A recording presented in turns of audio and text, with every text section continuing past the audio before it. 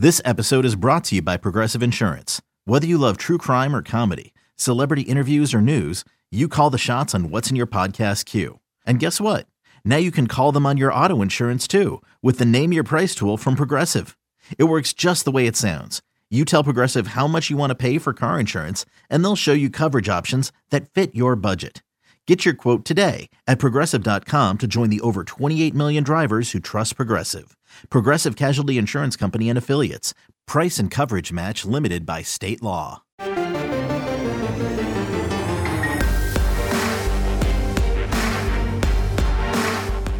You've discovered your link to GoPowerCat.com's PowerCat podcast. Now, here's your host, GoPowerCat.com publisher, Tim Fitzgerald. Welcome to the PowerCat Insiders podcast. A little bit different flavor today with what we're doing. It's going to be a little bit fun. We've shuffled the lineup for basketball season, and Matt Walters on top of that isn't available today because Matt has a women's game tonight for which he needs to prepare. And boy, Matt Walters needs a lot of time to prepare. I'm telling you, folks. I'm telling you. And also Ryan Black has stepped out for basketball season. He'll still sub in once in a while. But we have a group of former K-State basketball players that are going to be part of the Insiders podcast.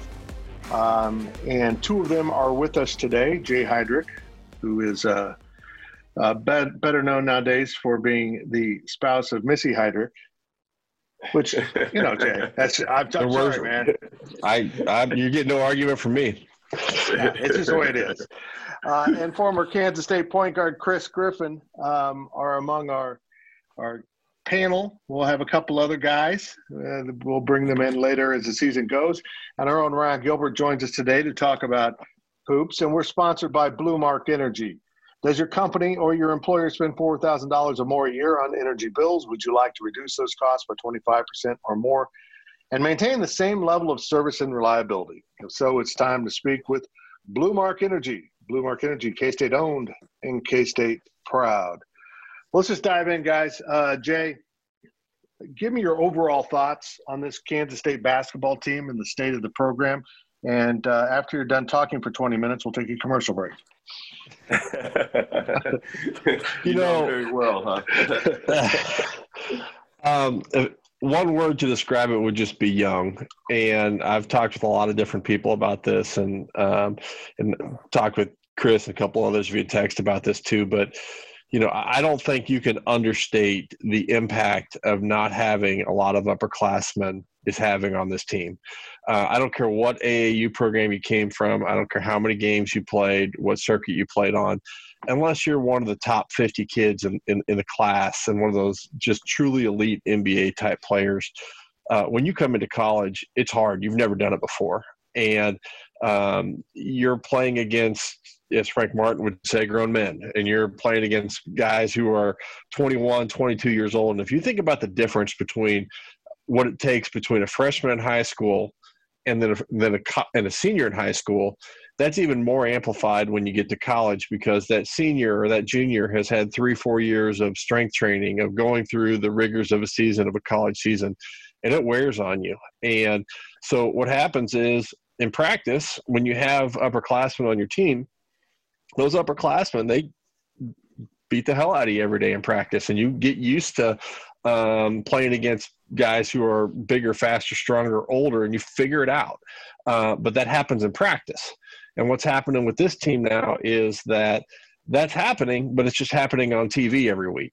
And we're seeing that happen. And we're seeing some progress. You're seeing some maturation and everything.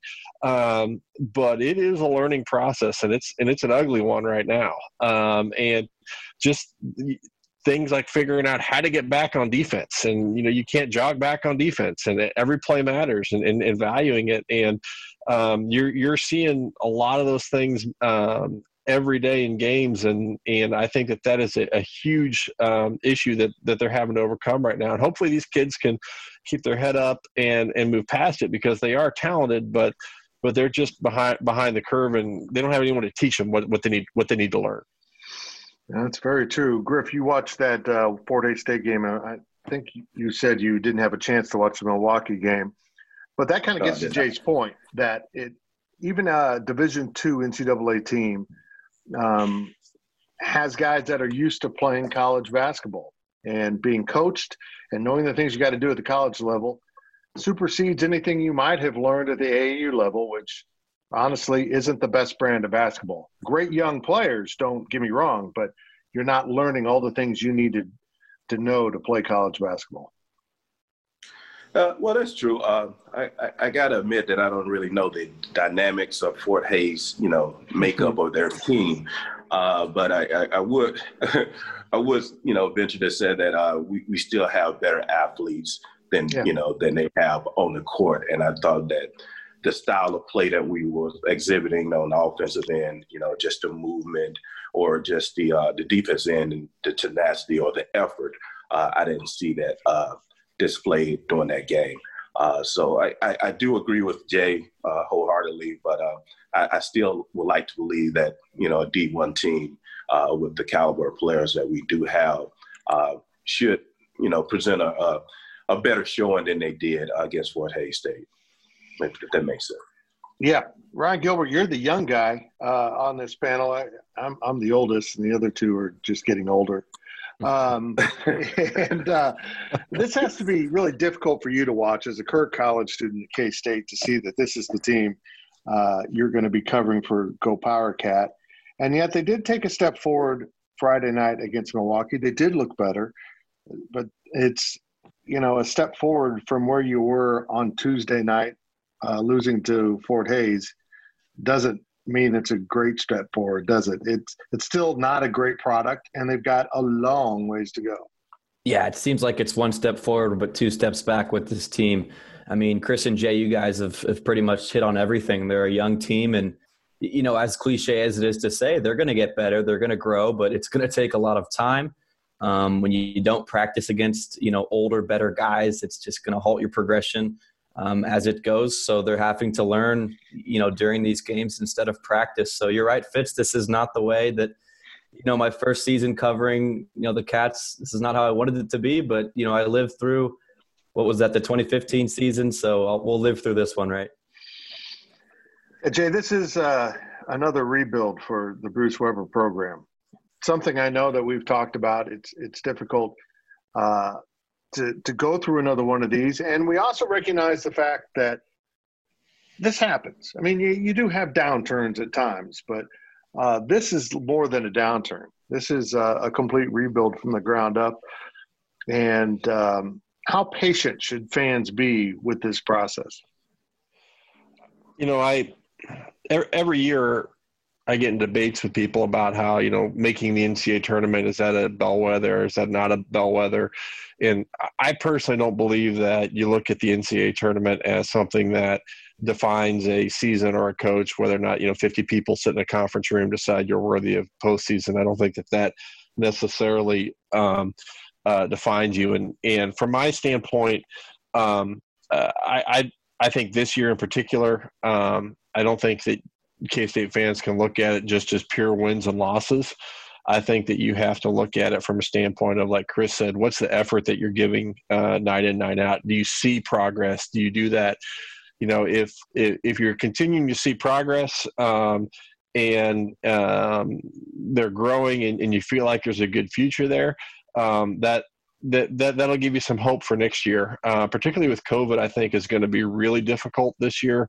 As losses mount up, how disciplined are these kids going to be? It's hard. You talk about football. They've been on campus since August. Well, basketball's been there since the same time frame, and basketball plays over fall break, they play over winter break, and they potentially play over spring break. And so that is a long time to be on campus, and it's also a long time to ask kids to essentially remain in a bubble and don't be college kids. And as losses continue to pile up, that's going to be really, really hard for a young team to do in particular. But if you can get to the end of the season and feel like they've shown effort, they've improved in the areas where they need to improve in, and there's hope, then that'll buy some patience. But you get to March or April, and you're still seeing effort issues, you're still seeing lack of discipline issues. You see 2 or 3 more kids transfer out of the program. That's going to be a wholly different analysis that I think that K-State fans need to look hard at. Griff, you kind of brought this up. mean, it sounds like an old basketball coach here.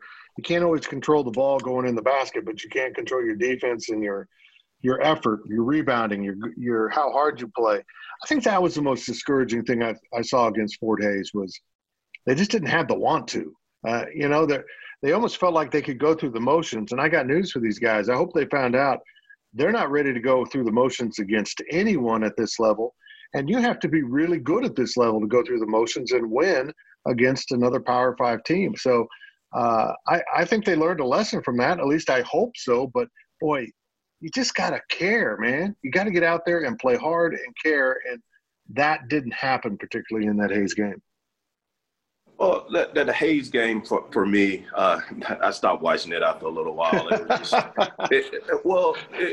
I would like to think that my time at K-State, I played hard, played defense. I did all the little things, my time there as a, career point guard there at K-State.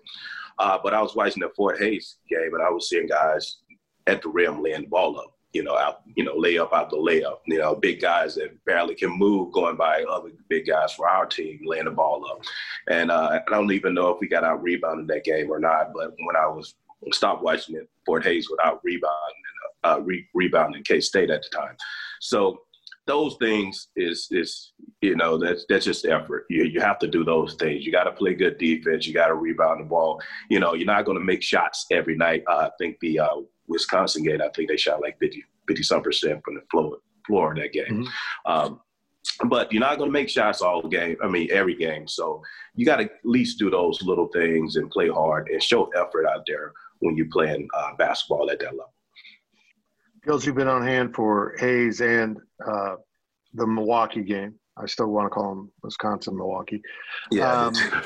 It's just weird. How different were the efforts between those two games for K-State? Yeah, we heard about the players-only meeting that was held following the Hays loss. So I think there definitely was sort of a change of culture within the team. They were trying a little harder. I think they were a little more active, on defense and stuff like that, a little more engaged. So, yeah, they definitely were. They came out and, you can't look back in your rearview mirror. You got to keep moving forward with, regardless of if it's a win or a loss. So, yeah, I think they came out better. And like we said earlier, it's you can't take two steps back now. You got to win. You got to keep going and fighting. If you're Bruce Weber, I guess I shouldn't say you have to win, but, Iowa State, this is one of the best opportunities you've got in the Big 12. So Ames is usually a really tough place to play. That won't be the same this year because of COVID. So, they've got a chance to steal one out there. But I think that if you can keep that level of, enthusiasm they had against Milwaukee, then regardless of the outcome, I think that you're happy if you're a K-State fan. Yeah, I agree, Jay. I think the one thing K-Staters don't tolerate, Jay, is going through the motions and not caring. You can be the less talented, but you better be busting your butt for K-Staters or they're going to get upset with you. They did play harder against Milwaukee. They do open play Tuesday night and conference play tomorrow night at Iowa State. As Gills said, that this is one of the games that they can win in theory in a conference year that is absolutely loaded for the Big 12. There are three teams that would be considered unloaded, might you say, Iowa State, TCU, and K-State, and here's a matchup with them, and yet they're not even close to ready for this. I wouldn't be surprised if this is a 20-point loss. Am I being pessimistic? Yeah, who knows? I mean, I don't think that it's going to be a cakewalk by any stretch, and I haven't seen a line, but I would suspect Iowa State's pretty heavily favored in this. These are the things that are going to be huge where, again, little things. If you get a dunk and you turn to the bench to flex, guess what? Iowa State's going to be shooting a three-pointer by the time you're done flexing. This is the type of game where effort's going to be even more so important because you're not going to have time to think about what just happened because Iowa State's going to be moving the ball down, forcing the issue. And it's going to definitely present a challenge on a young team too. And, Iowa State is known as, up and down 3-point shooting, and they are, but that's going to mean long rebounds. It's also going to mean that, Iowa State, they're a sneaky rebounding team too. They'll come in and get a lot of cheap buckets on you, get a lot of cheap buckets in transition as well. And particularly if K-State plays small, and particularly if they don't, they try to play big with Bradford and Ezeagu if he's back. But those guys have potential to affect the game and go to K-State's strengths of getting the ball inside. But they've just got to keep growing and be ready for again, it's something they don't know what they don't know, and they don't know what's coming in Ames, and it'll be interesting to see how they respond. Chris, we keep hearing from Coach Weber that they haven't worked on inbounds passes, and they haven't worked on full court pressure, and they haven't worked on this and that. And I'm beginning to wonder how far behind is this team for a number of reasons. First of all, they weren't supposed to be this young. And they had some guys transfer, and really Coach did the best job he could to fill out the roster. I think they actually did a pretty good job considering the situation in which they found themselves. But as a coach, what would be your first things that you would emphasize to a young team? How would you go about constructing? Would it start on the defensive end? Like I suspect that's what Weber and Lowry are doing with this team. Bruce Weber and Chris Lowry, the associate head coach, they are defensive coaches. And yet, if that's the building place, I don't see a whole lot of construction yet because they were so bad at defense at times. Is that where you start with a new team? I personally would, because I'm a defensive type. I'm a defense guy. So it's easier to give that effort on defense and teach defense, rebounding and all those things, as opposed to the offensive continuity on that end of the court, getting a lot of guys cutting and moving without the ball. But for a young team, you have to instill that defense, especially, when these guys just brought up Iowa State game. They're going to shoot a lot of threes. They're going to get up and down the court. So when you get in the Big 12 play, you got to be able to defend the ball, defend penetration, also rebound the ball once you defend as a team. 5 guys defending as a team, make sure you close it out with a good rebound. So I just think that's the easy transition, especially since COVID is going on. I don't know how much practice they're able to do or anything like that. But again, I go back to effort. I think that would be easy to implement the defense and just instill in those guys, because those guys are young right now. And if you can get that into their mindset right now, moving forward in the program, I think that's just going to, do well for us in the future. Gills, what are Kansas State's chances to win this game at Iowa State? And what do they have to do a lot better than they have so far to accomplish that task? With Iowa State, it always kind of does depend on their 3-point shooting and if they can just hit those threes that they're chucking up or not. I don't give K-State a good chance to win it, but certainly it's the COVID year. I think that any game isn't safe. So, Davion Bradford and Selton Miguel and Rudy Williams, those 3 newcomers had a really good game against Milwaukee. So they're going to have to continue and build off of that. So, Mike McGurl can only do so much, right? It's Deuce Vaughn with K-State football. It's pretty easy to stop him. Someone else is going to have to step up for you if you want to win. So, it can't just be Mike McGurl. He's going to do all he can to lead his team with defense and stuff, but somebody else is going to have to pick up the slack and score points. I wish I could give you an answer as to who that may be, but certainly Davion, Selton, and Rudy, I think one of those guys can continue playing well. It's kind of like you see the ball just go through the net, and it just gets easier from there. The basket gets larger. So I think K-State also needs to perhaps understand who the scorers are on this team. I don't think Dejuan Gordon should be taking as many shots as a natural 3-point shooter on this team. So see what happens. I don't give them a great chance, but I'll tune in and I'll watch and see what happens. Jay, before we go to break, I want to really, in the second half of the podcast today, I want to hit on positives, which are some of these freshmen and Mike McGurl, who is he's been Mike McMahon. He's been a man, how he's handled this, and it's been really impressive. And I think K-Staters owe a debt of gratitude to Mike for how he's handling this situation. But the sophomore class was supposed to be kind of the foundation for this build. They came in last year. All three of them played quite a bit. Casey Iziagu came in at semester, didn't play, but he practiced with them as he transferred from UTEP, preparing for his eligibility this fall. Now we're looking at Montavious Murphy's out with another knee injury. Iziagu's had a knee procedure now, and he's sidelined. I suspect he'll be back more quickly than Murphy. I have a bad feeling about Montavious's situation. Antonio Gordon is wildly inconsistent and has missed a bunch of practice.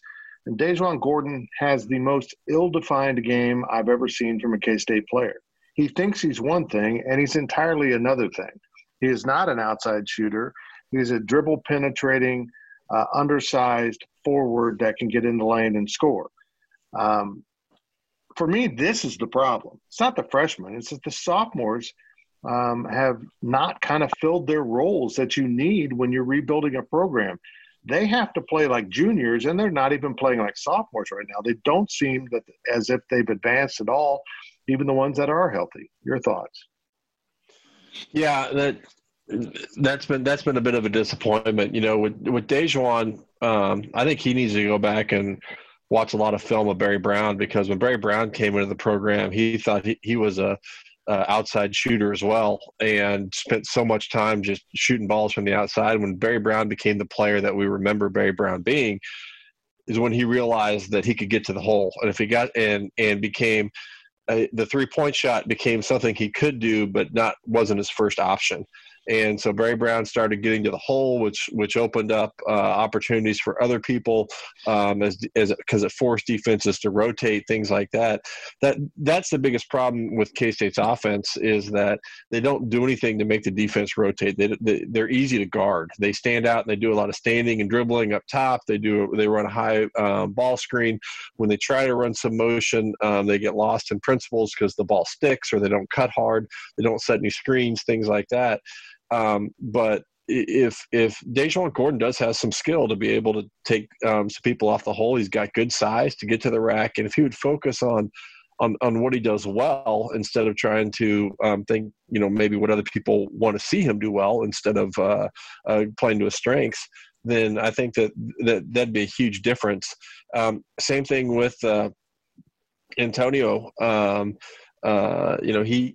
He's got a lot of skill as well. But I always think there's big guys get lost in the track, of people want to see me shoot outside. I got to prove that I can shoot outside. If you go get 14 and 10 and don't shoot a single outside shot, people are going to be pretty happy with what you do. So instead of having it be a focus of your game, have it be a complement to your game, and go focus on things that you do really well.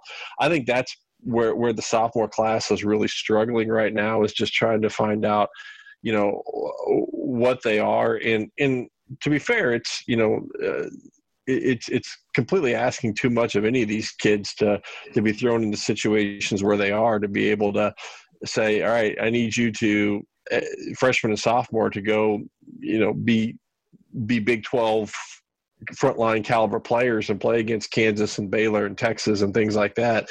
They're just not ready for that yet, and they're learning, but they're just not there yet. But there are some good signs too, though. You mentioned Dejuan Gordon probably needing to go watch some Barry Brown film. I think Antonio Gordon needs to watch some Dennis Rodman film. You know what? This team doesn't have a power forward right now. Doesn't really have one that is standing out, that can go in there and give you 30 minutes. But if you go in there and rebound and get offensive rebounds and stick the ball back in, like you said, end up with 14 and 10, and everyone's a little bit surprised at the end of the game, that's your stats, you're going to play a whole lot of basketball. And what will happen is eventually you'll hit a three-pointer because you'll be in the right spot at the right time and need to pull the trigger. Go watch Shane Southwell film. Go watch Xavier Sneed when he played the 4 for him. I mean, Xavier Sneed, we think of him as this standalone spot-up shooter, but Xavier played a lot of 4, and the majority of Xavier's points, they came off of offensive rebounds, getting fouled, getting out in transition. We remember Snead for being this shooter, but when you look back at history, I don't think he really shows that he was a phenomenal outside shooter. What he did was Xavier played extremely hard and made the most of the situations that he had before him. And I think Antonio Gordon can be that type of player as well. Chris, I'm of the opinion that the biggest gift a coach can give his player or players is a definition of who they are and what they should do. Maybe that's me growing up watching Jack Hartman teams, Ken Cochran at Marymount College. Coaches that if you step out of what your assigned role is, you're going to step off the floor really quickly. And you're going to learn that you only take that shot when that shot's the only thing left to do. And this is what you do the rest of the time. I just don't see these guys being well-defined, and maybe it's just way too early for that for K-State basketball, figuring out what everyone needs to do and when they need to do it.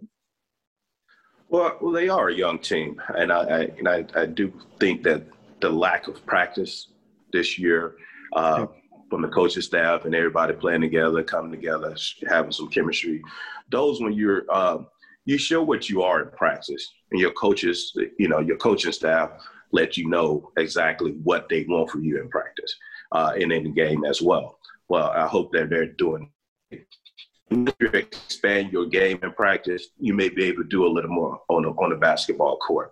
But yeah, you can see that as they play especially on the offensive end. You guys are talking about Gordon and everything, and those guys don't seem like they're comfortable. They trying to be shooters and everything. They can give the team more if they do things that they're very good at. And I think the coaches need to step in and tell those guys, hey, there's nothing wrong with taking 2 dribbles and getting into the paint and pulling up. That's a good shot for you. You know what I mean? And next time down court, you may get that 3-point, and it's going you being better, in a better rhythm, to make that 3-pointer, next time down court. But I do believe that role defining is the coach's job, and it's definitely needed at all levels of basketball. Like you guys brought up Dennis Rodman. He knew who he was. He went in there and rebounded the ball. He scored points in college. He scored like 20-some points a game. But in the NBA, his role changed, And once the coaches told him, hey, this is what we need for you to do, he was a valuable contributor to that basketball team because he went out there and rebounded the ball. And I think, yeah, you're right. We need to do the same, or the coaching staff need to do the same thing with this team. And you got to start doing it at an early age, and then they can expand upon it when they, get more skills. That's Chris Griffin, former Kansas State point guard. Jay Heidrich is also with us, a former Kansas State superstar, and has his jersey retired at Porter's. It's a very rare honor.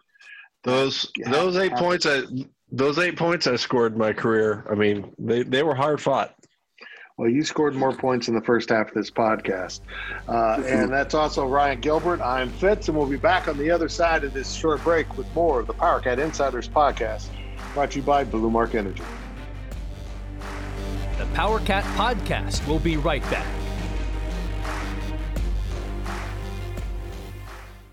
eBay Motors is here for the ride. Remember when you first saw the potential?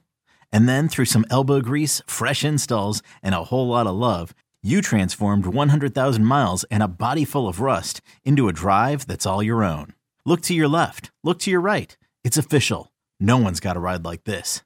There's nothing else that sounds like, feels like, or looks like the set of wheels in your garage.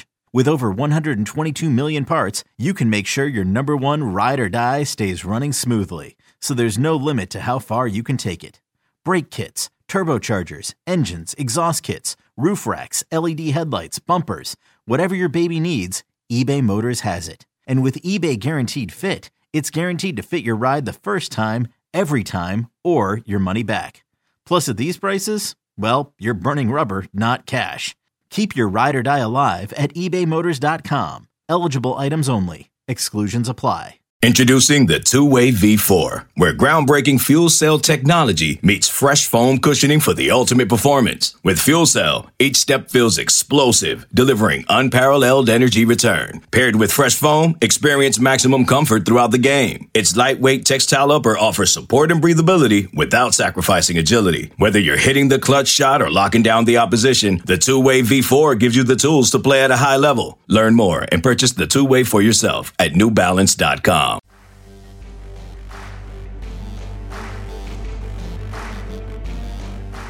We now send it back to the PowerCat podcast. Welcome back to the PowerCat Insiders podcast as we shuffle our lineup for basketball season a little bit. We've got some basketball guys, some former players. Chris Griffin and Jay Heidrich are with us today, along with Ryan Gilbert. Matt Walters is off preparing for Monday night's women's game for the Wildcats. He's got the radio side. Ironically, Jay's wife, Missy, has the TV side. Jay, I really do enjoy Missy, and I think she does an outstanding job. And I like the fact that tonight, if I want to, I can turn on my television on ESPN Plus and watch a K-State women's basketball game. I think ESPN Plus has been great for K-State athletics. Yeah, I do too. I think it's been great for not only K-State athletics, but especially as a father of a daughter, women's athletics in particular, volleyball, softball, and baseball as well too. All the non-revenue sports that you see out there, it's given a great platform for a lot of people who wouldn't have been able to have their parents watch them play, be able to see them that wasn't available before. Oh, the dogs in the old podcast studio here. Hey, Jay, how are you going to handle it when your daughter gets a scholarship offer from Kansas to play softball? Whoa. I hope that's a problem we have to deal with, but I will say that I'll tell her the same thing that my dad told me when I was going to K-State was, he said, I'm just happy you're going to school. That's a good point. A very good point. And we're brought to you by Blue Mark Energy, a natural gas products and services provider serving feed yards, hospitals, hotels, manufacturers, and school districts throughout the Midwest. And Blue Mark Energy is a natural gas provider for the Kansas State campuses in Manhattan and Salina. Blue Mark Energy, K-State owned and K-State proud. Well, let's move back to the K-State basketball team as we continue our discussion as the Wildcats prepare for Iowa State on Tuesday night in Ames. They're supposed to play Baylor on Saturday in Bramlage Coliseum. Gills, do you see any chance that game is played? And would you go to Waco, Texas without a mask on? First of all, I would not go to Waco, Texas, probably ever, but with or without a mask. But, we heard Weber say that the game was kind of up in the air for Saturday. That's about all he knows as of right now.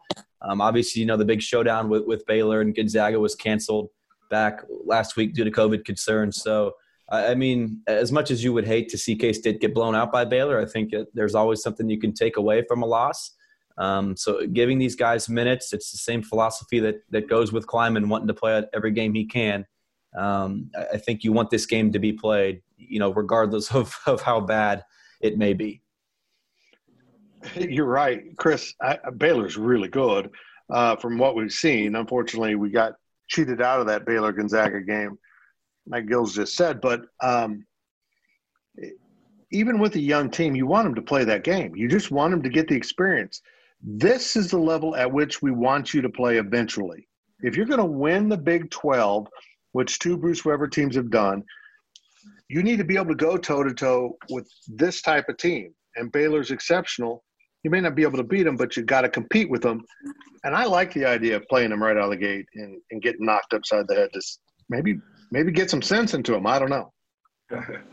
Well, for me is you want it as a measuring stick. So they're what number one team in the nation right now somewhere. So you want a measuring stick. So you want to play against the best, even if you don't perform that well or come out with the victory. You want to be able to go back to the drawing board and understand how hard you need to play. What you need to do to be successful. That's what any competitor is. When Vince Lombardi said he never lost a game, he just ran out of time.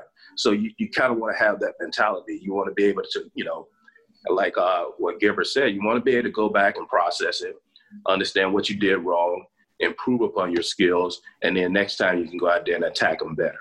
And that's what it all comes down to. You just want to keep getting better as you progress in your career. Okay, let's get to some of the positives of this team. Jay Heidrich, which of these young guys do you like the most? I really like Nigel Pack. I like Pack and I like Bradford. I think they play well off each other, and I think we saw that a little bit in the Milwaukee game. We made a renewed effort to get the ball to Bradford inside. I think I tweeted during the Hayes game that I'm not a basketball coach, but I like the matchup of our 7-footer against the shot putter for Fort Hayes, and we should keep going back to it. But Bradford's got a lot. He's got a lot of ability. He's a big body. He's a young body, but he moves really well. I really like Pack. I like Pack all around. I like him with the ball in his hands because I think he makes good decisions, and I think he is one of the people that doesn't just have let the ball stick in his hands. But with his shooting ability, I really like him off the ball too, coming off screens and being able to move. He brings a lot of energy to the floor, and I think he and Bradford are going to make a really good duo as time passes, and they just keep getting better and better every game. I agree with you. And my guy is Miguel. I just think Selton Miguel is he's got something about him. He's really raw. But I think he has a huge upside. What I like about Pack is, I mentioned this, not knowing your defined role. He came with that. He understands what a point guard's supposed to do. Chris, you were a point guard. It seems to me in this day and age of college basketball and AAU, true point guards are hard to find. Guys that are like, I am going to make everyone around me better. I'm going to defend, and when I have to, I will shoot and score, which unfortunately Nigel Pack's had to do quite a bit of. But he is a pass-first, create-first type of point guard, and that is a rare commodity, and he's pretty darn good at it. If you're going to start somewhere at the recruiting class, that is a great place to start. Well, I really love him.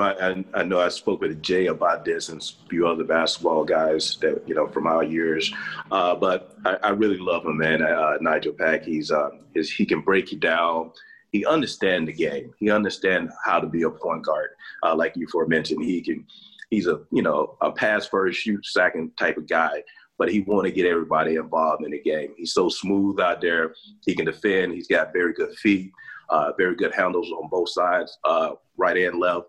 And he can get to the basket and finish at the basket to be his size. And he can also shoot the three. And he got a nice mid-range game as well. But just to echo what you guys said, those are the three guys that I really like. As I do believe Miguel's raw.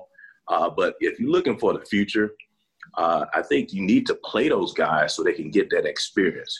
Bradford, Miguel, it's not like the other guys are better. And I know he probably is just playing a lot of different guys, a lot of different lineups, just trying to, because everybody's so young right now. But I really believe those guys would be the core if you're looking at something to, kind of hang your hat on.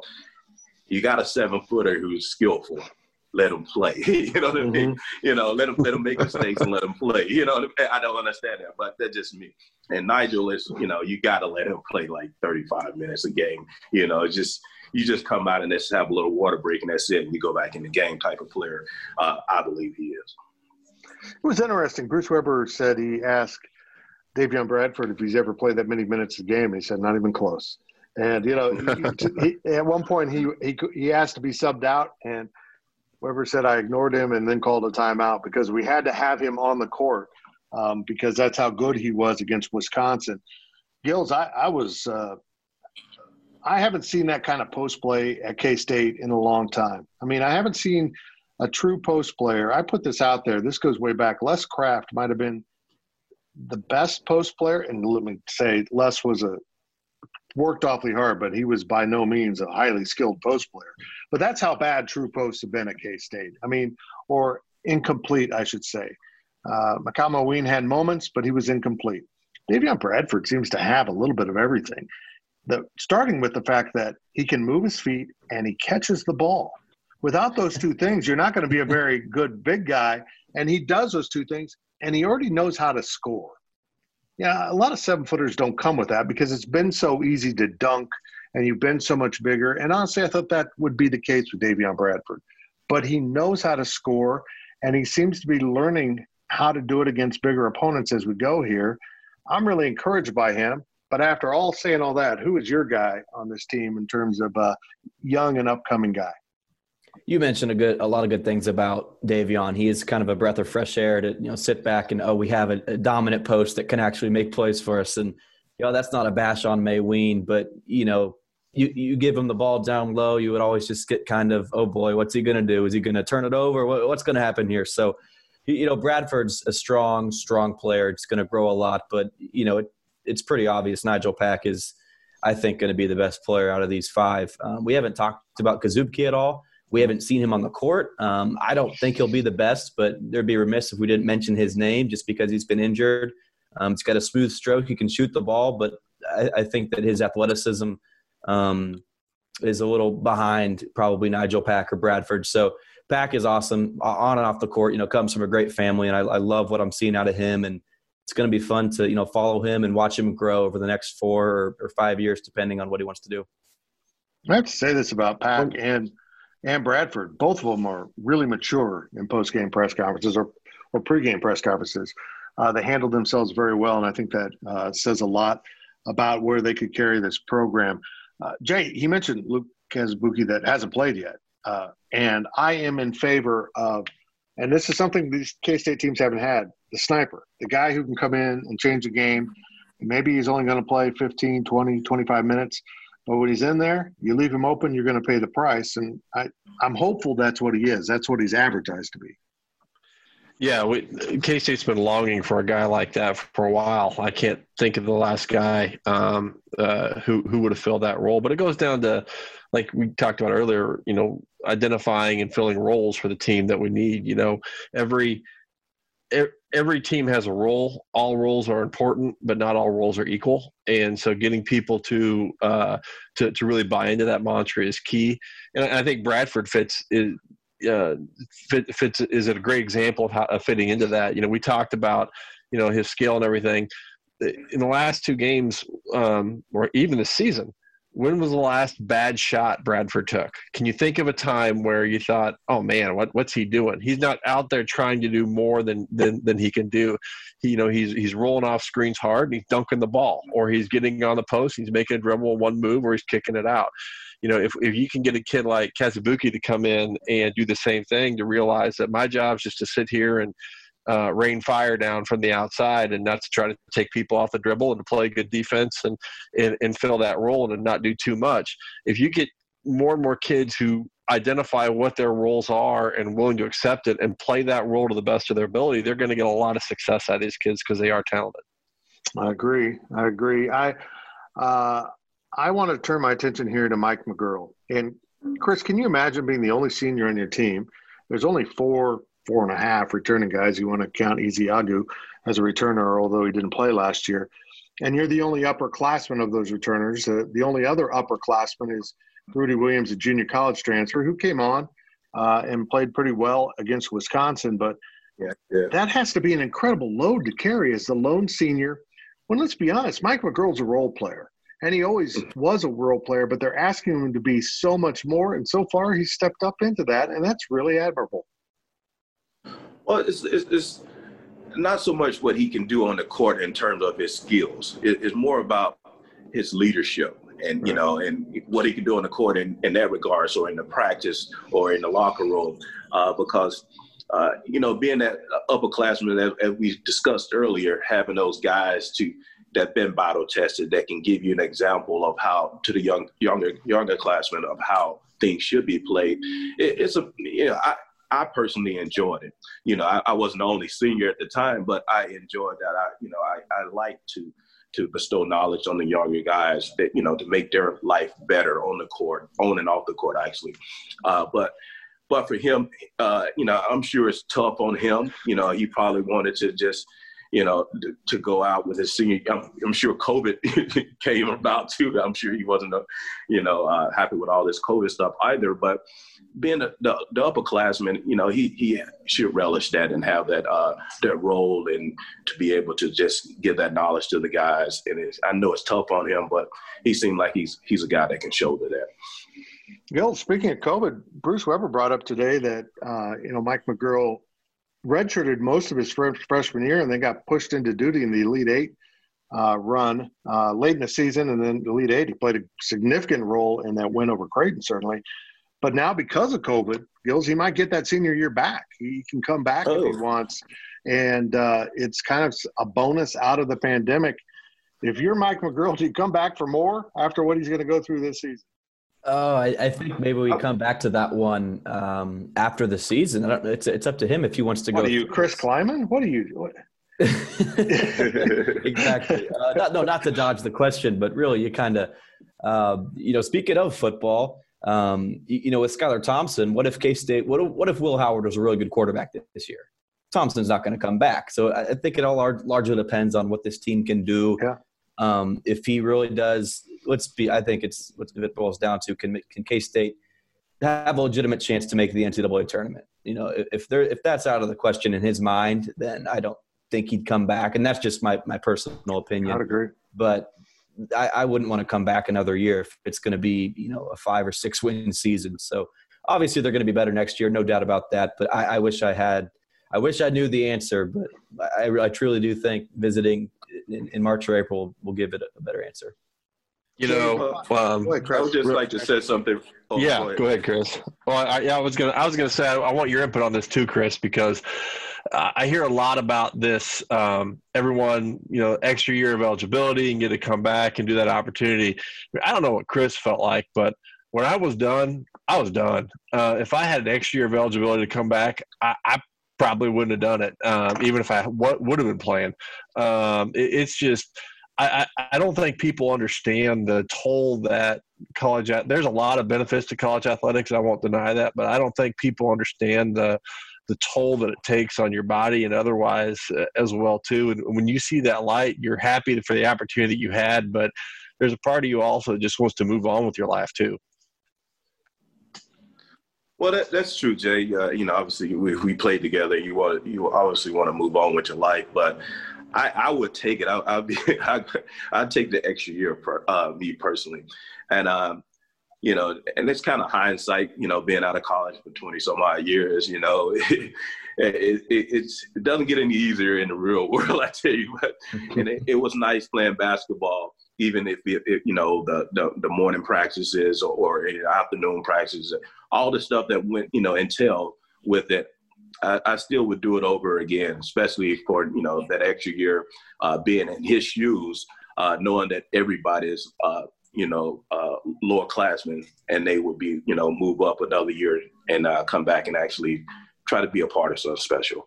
I think those guys with Nigel and Bradford and Miguel and the other guy you guys talking about that's a sharpshooter, if those guys do ascend, then that would be something, he can come back and actually think he can be a contributor to it. And I would. Okay, Brian, I'm gonna start this with you. Define success for this team in a realistic manner for this edition of K-State basketball. You're talking wins and losses, or something else. How would you define success for this Bruce Weber team? Man, I don't think win-loss is necessarily a good measure, just because it's not going to be good no matter what. And I know that we talked about here making the NCAAs is not, end all be all for a season, but I think just taking stuff away. And if you're a fan, just looking at them and saying, yeah, I'm actually excited that Bruce is still here as a head coach. I'm still excited that these guys are sticking through for next season. I think if you think that to yourself, if you're excited about Nigel, if you're excited about Davion, and that doesn't change from here until the end of the season, then I think that is, I guess, a successful season. Because, wouldn't it suck if K-State was, this was Barry Dean and Cam's senior year, and this was the COVID season, and it was going to be just a train wreck all the way throughout. So, it's the COVID season, and obviously K-State's kind of benefited from that, just because if you are not good, then there's a little bit of an excuse to that. And I know it's not really an excuse, but it's, you know, you can kind of fall back on that a little bit. So I don't know if a win-loss number would be 7. A successful season would be like 8 wins. Let's put it at 8. But I think it's more, you got to take away what you see from these guys and how much they care and progress throughout the season. I agree. Jay Heidrich, how would you define success for this team? I think success would be if fans in next month, mid-February, if we're still playing, if fans are still tuning in because they're excited to see the games, regardless of what the record is, I think that's success. I'm not talking about, you know, I'm a loyal K-Stater, Cats are on, nothing else is on. It's either this or watching Shawshank Redemption. I'll watch the Cats. You know, I'm talking about, man, I can't wait to watch this team play next week, you know, regardless of what their record is. If you can have that type of attitude with the fans, then I think that's success this year. Griff, your thoughts? Success for this season? Well, for me, yeah, I agree with both of those guys. To an extent, yeah, it doesn't come down to win-losses. But for me, I like to see the style, like how, you know, a program to me is, you know, people coming in and displaying the you know, the aforementioned years that like Barry Brown and, you know, and all those other guys, you know, they played a certain way. You know, with the defense and their style of offense. I want to see the guys look like they're playing basketball out there on the offensive end, or look like they're playing basketball out there on the defensive end, giving me effort, rebounds, and stuff along those lines. It's kind of like, since we bring up football a lot, I'm not a New York Giants fan at all, but you can tell that those guys, even though they was losing, they still was playing hard and they was playing the right way. You can see that potential down the road. Like they, you know, the Miami Dolphins last year, they was playing the right way, and you saw the potential down the road. I want to be able to see the potential. I want to see the movement on offense. Yeah, you're probably not going to win a lot of games, but I want to see the cuts, the back screens. You know, what are we running? You know, I see Nigel out there, and he's a very good basketball player, but a lot of his stuff, you know, or it's always him having to break somebody down or, you know, that's not offense to me. Not to say, you know, I don't want to take it away from him. I love the guy, but that to me is not offense. You know, I want to see all 5 of the guys involved on the offensive end in the motion, or, you know, all 5 of the guys on. I don't want to see one guy playing defense or one guy rebounding and everybody, you know, breaking out. That's not what I want to see. I want to see those guys actually crashing the board. Okay, I can see that those guys are actually giving me effort. On the offense, everybody touching the ball. He took a good shot as opposed to just throwing some stuff up. So that's what I want to see. Yeah, I'm not going to grade them on win-losses, but I want to see some performance. Well, all interesting points. You know, we always fall back on the Cam and Barry and Dean class. The similarity here is this. Both of those recruiting classes, this one and that one, had 8 players in it. People don't remember that. There were 8 players in that recruiting class, and only 3 made it to the end, and they were really good. So one of my definitions of success is, can he keep the core together? Can he keep more than 3 guys? Because I feel like there's talent enough for 5 or 6 guys to really kind of bond together over the long run and really form something special. We'll see. If they can win 4 games in the Big 12, I'll be overjoyed. I mean, that's how low the bar is this season, but it is what it is this year, guys. I mean, it's a rebuild from the ground up, and it ain't going to be pretty. But, Jay, you brought up a great point, and it's a great way to end this podcast. You said you'd rather watch K-State basketball than the Shawshank Redemption. I would like to point out that K-State basketball right now is Andy Dufresne. And we're going to have to crawl through a mile of crap to get to something better on the other side. And this season is the mile of crap. Guys, I appreciate your time. I appreciate it so much. Any final thoughts? No, I just appreciate the opportunity to get here and talk with my buddy Chris, and this will be fun. Look forward to doing it as the year goes on. And, you know, we talk a lot about things that need to be improved and young kids, and it does seem negative, but there is a lot of potential here. And I think that the one thing that everyone needs to remember is that 6 months ago, these kids were going to prom. So don't forget that as we watch them, and give them time, give them a chance. And as Chris said, look for the little things that proceed with, are they playing hard? Are they playing offense? And if we see those things, then that'll be the right way to be. Oh, Jay, they didn't have prom because 2020 sucks. It's just the way it is. That'll do it for the PowerCat Insiders podcast, brought to you by Blue Mark Energy. Thank you, fellas. We will reconvene next week. I hope you both can make it. Gil, thanks for sitting in. Good job. And that's it for this podcast. We'll be back later in the week with the PowerCat Questions podcast after Tuesday night's game at Iowa State. PowerCat Podcast. All rights reserved. GoPowerCat.com and Spirit Street Publishing.